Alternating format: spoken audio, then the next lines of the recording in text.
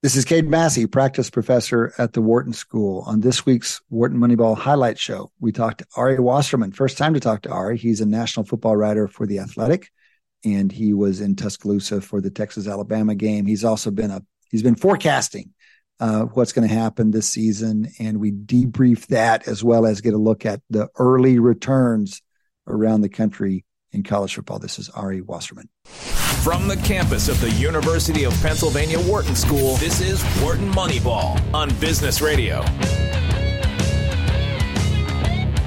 Welcome to Wharton Moneyball here on Sirius XM.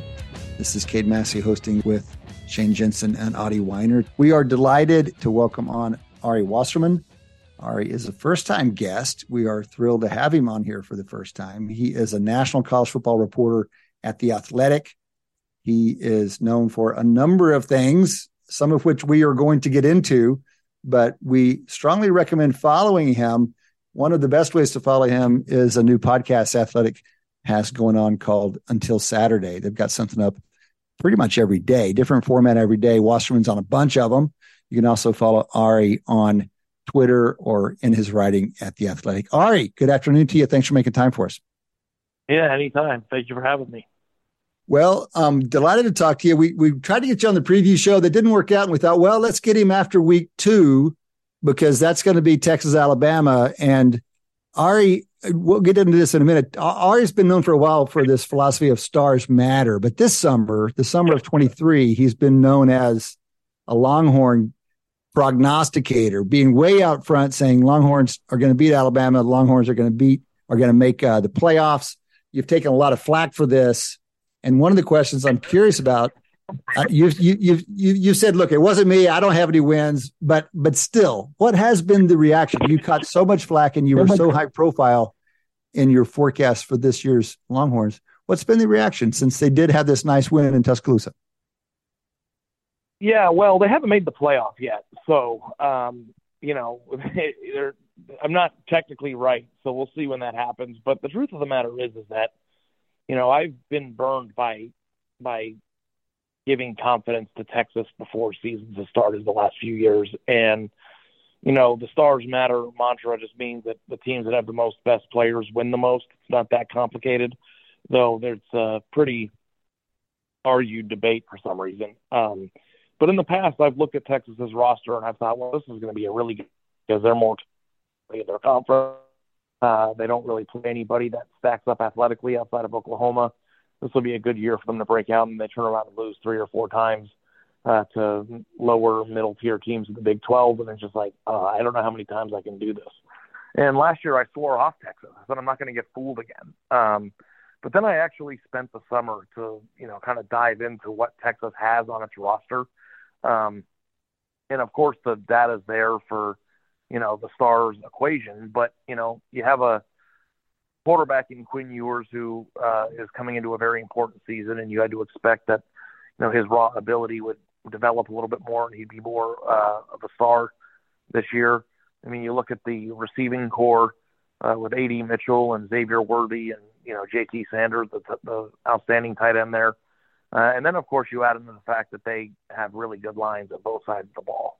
And, even though Texas is talented and there have been some deficiencies, those deficiencies have come to bite them a little bit. But this year, when you look at their path and their roster and, the key positions necessary to win, they were very strong. And their schedule featured 2 games in which they, could lose, theoretically, not accounting for upsets, against Alabama and Oklahoma, both of whom are not peak versions of themselves. So if you look at this team, it takes a leap of faith a little bit to say, hey, Sark is finally going to figure it out. And Texas is finally going to get past whatever has been cursing them for all these years. But it really wasn't that big of a hot take, and some people think it is because Texas has a tendency to squander some really good teams. But this team, I think more than all the other ones, actually is built to sustain success at this level. And, beating Alabama on the road, I think was a good start. I think we'll find out later down the season that Alabama's an extremely international team.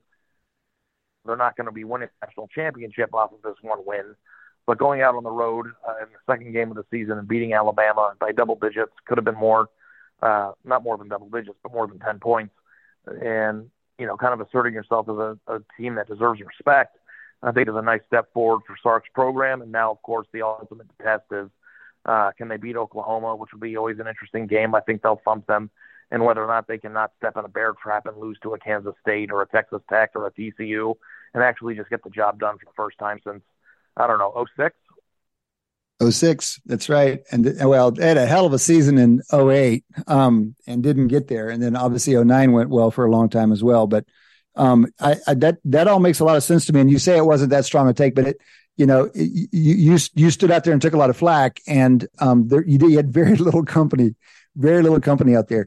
What do you get from going to the game? You went to this one. You probably watch a lot of games in person, but you see a lot of games on TV. What do you think you learned differently from actually being there in person? I know it's more fun and you learned something about the atmosphere, but what did you learn from being in Tuscaloosa Saturday night that we couldn't have learned from watching it on TV?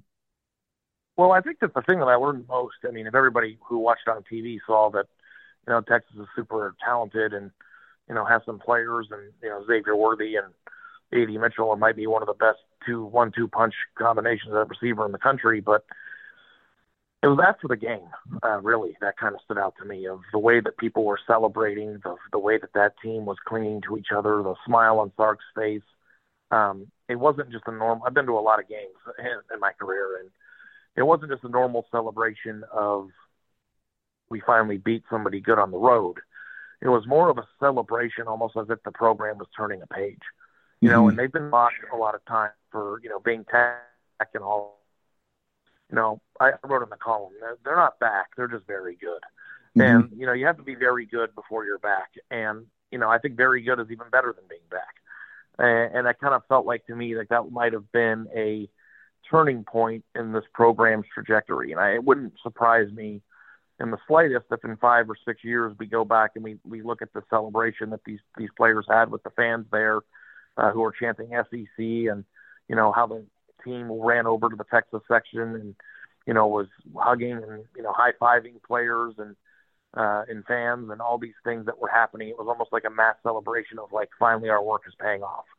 And Steve Sarkisian said after the game that, you can't, be defined by this one game, or this one game won't define their season. And I think that's the right viewpoint, because they still have a long way to go in terms of avoiding the upset. But I just thought that the way they played, how fit they were, how fast they are. I've seen national championship teams in person, covered Ohio State for 10 years before going into this national role. I know what it looks like. And, Texas certainly has that look this year. So just after that game, it kind of seemed like it was a moment where, people were turning the page. And I think that was a cool thing to witness. That's cool to hear. Let's talk a little bit about how you apply that same thinking to some other schools. And in the rhetoric around Texas this year, my take on some of the things you said were, people have this kind of easy narrative. It's too easy a narrative to say Texas hasn't done it, and you're saying just not relevant. One of the things I heard you say in a number of different places, it's not relevant what happened in 2010 or 2011.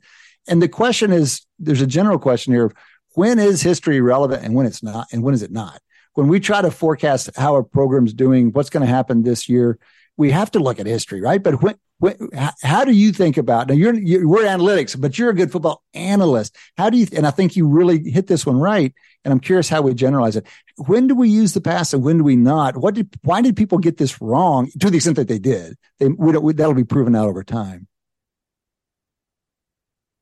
Yeah, well, I think history is important if you're looking at the, recent past, or you're using the same players or the same coaching staffs to use that as a measuring stick. And there is a certain history that I do think that is relevant to this Texas team, and that's that they are led by a coach that hasn't won 10 games in his career. And he's been at some really good places in his past and winnable conferences and still hasn't been able to get that done. So if you are a person who doesn't believe in Steve Sarkisian's ability to finally get a team over the hump, then I can see why the history there would make sense if you wanted to use it. What I don't get into is what people did to Clemson before they broke through. They have this relenting history of coming up short and that just because that happened, in 2010 or 11 or 9 or 12 or whatever years, what happened on the field a decade ago has absolutely zero relevance whatsoever to the regime that's currently there, the players that are on this team, the schedule that they're playing, and whether or not they'll be able to get it done. And you could certainly make the case that Steve Sarkisian has, underperformed based on the, jobs that he's gotten and the pathway that he took to get to Texas. But what you can't deny is that this is is the deepest, most talented team with no inherent weakness that he's ever coached in a conference that, doesn't have very many superpowers. And the two superpowers that they do play, again, are not peak versions of themselves. So, I look at the information based on that sort of thing of what does this all mean? What do they have and how for analysis done that projects backward? And, sometimes that's relevant if you're looking at the, last few years or, the quarterback is the same or there's a coach that has a deficient room. But when I look at it, what Texas is known for or what they've done isn't necessarily relevant to me. And also, too, they're also one of the few teams even that have won a national championship in the last 20 years. And as the talent starts to concentrate toward the top, the diverse nature of this sport in terms of national champions is becoming fewer and fewer. And it's not like it's impossible there. They have one of the greatest players of all time, obviously, on their team at that moment. But I think that there's a lot to learn based on the types of players that you have, the quarterback that you have who, Sam Ellinger was a really good quarterback, but I think it's possible that Quinn Ewers will prove to be or turn out to be the second best quarterback. And all things kind of add up to a result that is better than losing to Kansas State. So obviously we still have to, wait and see and how that goes. And they play a weird Wyoming team this year that already beat Texas Tech, and that's coming up this weekend. And, TCU is a tough game for them, and they've got some weird road games like Texas Tech. That's going to be like the Super Bowl for the Red Raiders. They have some tests coming up, but what they have on this team, I think, should be able to withstand that. And, now that they beat Alabama too, they have them all again. So I still think that they could lose a game, win the Big 12 and still get into the playoff at this point. So very nice trajectory for Texas. And I think that it's going to be a pretty good situation to follow for the rest of the year.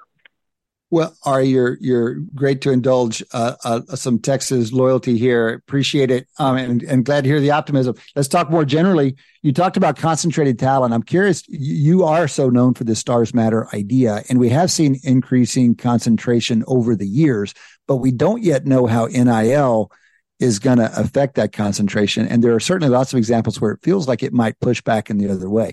If a team like Texas Tech jumps up and grabs a Micah Hudson, a 5-star wide receiver, Micah Hudson, of course, he hasn't signed anything yet, but he said he's going that way. It's an example of NIL maybe peeling away some of these very good players into teams that wouldn't have been able to get them otherwise. What is your sense of what NIL is going to do to the concentration of these stars that seem to matter so much? Yeah, I think that NIL is an interesting dynamic, and I know that Arizona, the school that I went to, picked up a 5-star kid from Tucson, and the pitch was, local businesses here would rather support a local kid who grew up here who loves U of A, and, that's a pretty lucrative opportunity for you to be the big fish in the small pond. And obviously, as we know, the concentration of talent is so important. 2 years moved from Texas A&M 18 of the top 100 players in the country. When you think about the numbers on that, 18% of the top 100 players in the country, literally 1 out of 5 went to one school. And then you add in the Alabama, the Ohio State, the Georgia results, and you have, 65 to 75 players in the top 25 or the top 100 picking schools that are all the same. So it's just a very interesting dynamic. And, that's also shifting with the transfer portal as well. So every single time a 5-star player or a top 100 player picks a non-traditional power, you're flattening the talent base or the talent advantage that the Alabamas and the Texases and the Georgias have, which then makes upsets more prevalent and more diverse results more likely. Now, that is kind of a funny thing to think because we're going into a playoff era where everybody gets in, and the upset is kind of less than what. It is interesting to see how the talent disparity is changing, because even the Florida State team this year, who I think also has a chance to make the playoff, is built by their 5 core players, and I think 4 out of the 5 or all 5 are from transfer from programs. Right. So their talent on paper doesn't necessarily stack up with an Alabama or a Georgia, but you have 3 or 4 players who transferred in who are 3 stars or 0 stars who are going to be Heisman finalists and top 5 picks in the NFL draft. So that, to me, if you can plug and play some of the misevaluated players or players who are playing above their ranking, then you can kind of even the playing field that way as well. So, I think that the bottom line with NIL is this, that the vast majority of players who are coming out of high school are probably more prone to a natural, because they will NFL draft, and the NIL money offered up front is probably peanuts in their mind in comparison to what their first NFL contract is. Mm-hmm. But on the other hand, we did a study at The Athletic this summer where we went back through the 5-star prospects from the previous decade, and there's no proof in the data that going to Georgia, Ohio State, or Alabama makes you more likely to get drafted as a 5-star prospect than it would be to go anywhere, because those guys are freak athletes, and they are just so good at such an early age that something almost has to go wrong for them to not get drafted. So that's interesting. It's good observation. It's just an interesting dynamic, because if you just go look at the quarterback situation in the NFL right now, you don't have a very clear and identifiable route to becoming a star in the NFL. One of the best players at the position went to Wyoming, the other one went to Texas Tech. It's not like you have to go to Georgia to go. In fact, Georgia doesn't have a star in the NFL back position on staff. Recruiting is a very complicated thing, but sometimes the complication of it makes it a little bit easy to get lost in the numbers. And with the proper context, it all kind of makes sense. And, you do have to have a certain baseline of talent to win a national championship. But to answer your question in a long-winded answer, NIL and the transfer portal certainly can help kind of make it more competitive, rather than, the national championship game being decided by 50 points like it was last year. Right. And it already feels like we're so early in the season, but it does feel like we have some fresh faces in the playoff conversation as early as it is. Look, one game in particular I want to hear your thoughts on from this past weekend is the A&M Miami game. A&M probably had the greatest uncertainty of any Power 5 program coming into the year, given what's going on in the coaching staff. And they went out and dropped a game. They weren't favored by that much, but 4-5 or something like that. And they drop it by a healthy margin against a Miami team that people thought were probably still a year or 2 away. When we look back at this game at the end of the season, what do you think we're going to say? Was this the beginning of Miami being really good, or is it just going to be a little bit of a surprise? And maybe A&M isn't as bad as they looked. Maybe it's just a few bad breaks. What's your interpretation of what happened in Miami Saturday? Well, that's a complicated game, because it wasn't just like bad luck. They gave up 48 points. So, the thing that was most interesting to me about this game was the amount of pure talent that A&M has on the lines. I thought would have been enough to overwhelm Miami. And the most ironic part about this whole thing is that Jimbo Fisher spent the entire offseason discussing what he was going to do to fix that team's offense. And, lo and behold, they come into DJ Durkin's defense, gets shredded by Miami, and there's a certain aspect of this of like, when I figure it out, financial sources standpoint, and an NIL standpoint, facilities, location, geographical access to recruits, all of that stuff. They've got every advantage in the world, and they just can't seem to piece it all together. So, when you look at a team like Miami, there's also a team that's kind of in a similar situation when it comes to building and location and, all those things. And, I think that this will be a revelatory game. Now, in terms of what I think of Texas A&M, I think that this is just another exposure that something's off there, because I thought there was a legitimate chance this team could go win 10, 11 games this year just based on the pure talent. Evan Stewart, Connor Wegman, the defensive pieces they have on the lines there. It just goes without saying that, they would be a really good football team, and it just didn't look like that on Saturday. So I'm excited to see if Miami's good. The teams this year. Think about Florida State, Michigan, and all these new teams that haven't traditionally been in the college football playoff discussion are all like rising to the occasion right now. and that's exciting proposition for the sport as well. Mm-hmm. It's just more fun when Miami is doing something down there and isn't disappointing week after week. One last question for you, Ari, but it's a complicated one, and that is, what are you expecting to come out of the Pac-12? It's the most interesting conference race, at least at this point in the season, with arguments to be made for any number of teams to come out of there. And USC, I just got to look at our model for the first time that breaks teams down offensively and defensively, and we have USC with the best offense in the country by far, like a good couple of points better than anybody else. And then they have a little bit better, but almost NCAA average defense. I mean, it's a huge disparity between the two. Can they do that? Can that be, is that offense enough? And if not USC, if you had to put your chips on somebody out there, who would it be?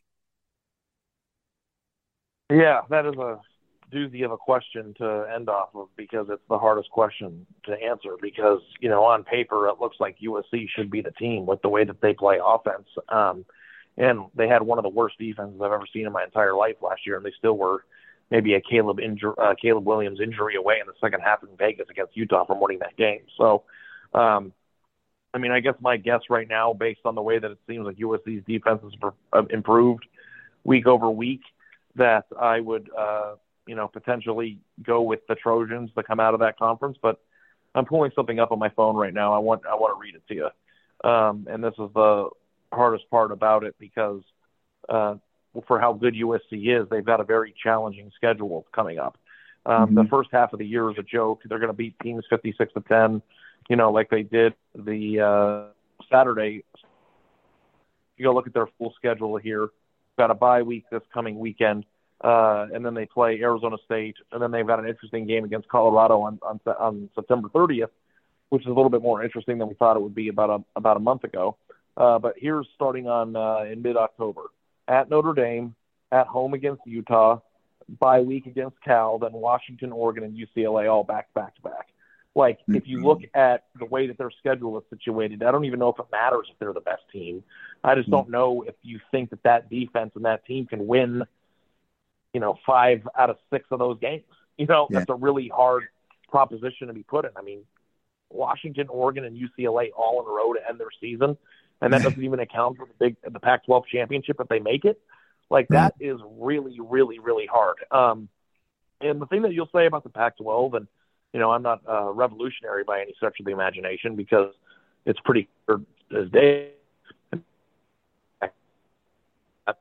Shedeur Sanders at Colorado. You got Jaden DeLora at Arizona. Cam Rising should hopefully be coming back for Utah. Michael Penix at Washington. Bo Nix at Oregon. Dante Moore is an emerging freshman at UCLA. They've got the best quarterbacks in college football, which, I think is a pretty easy way to make an assumption that if you've got the best quarterbacks, you're probably going to have some of the best teams. And, that's the case. My guess right now would be USC, but I look at that schedule and I second guess myself all over again. And of course, Washington too is another team that you have to keep in frame, because they are some of the most exciting offensive performers out there. Michael Penix throws about as beautiful a ball as I've ever seen. And if they can figure out their defense a little bit, they're going to be dangerous too. So, and, here I go again with Oregon and, what they do. So I think that is a conference placing it. Well, and they're playing an unbalanced schedule out there. So SC gets a tougher draw in a year where the draw might end up determining things. Plus they have the tougher non-conference. And so just on strength of schedule alone, you might put the chips on Washington, but that makes a lot of sense. Ari, listen, man, we'll let you go. Thank you for making time for us. It's a fun time of year. Love the work that you're doing. Hope to talk with you more down the road. Okay. Thank you so much. Take care. All right. Ari Wasserman at The Athletic. You can catch him there. You can catch his podcast Until Saturday. Until Saturday, he does that with a number of collaborators there at The Athletic, covering the national beat for college football. All right. For Shane Jensen and Adi Weiner, this has been Cade Massey. Come back and join us next time. Between now and then, enjoy your sports.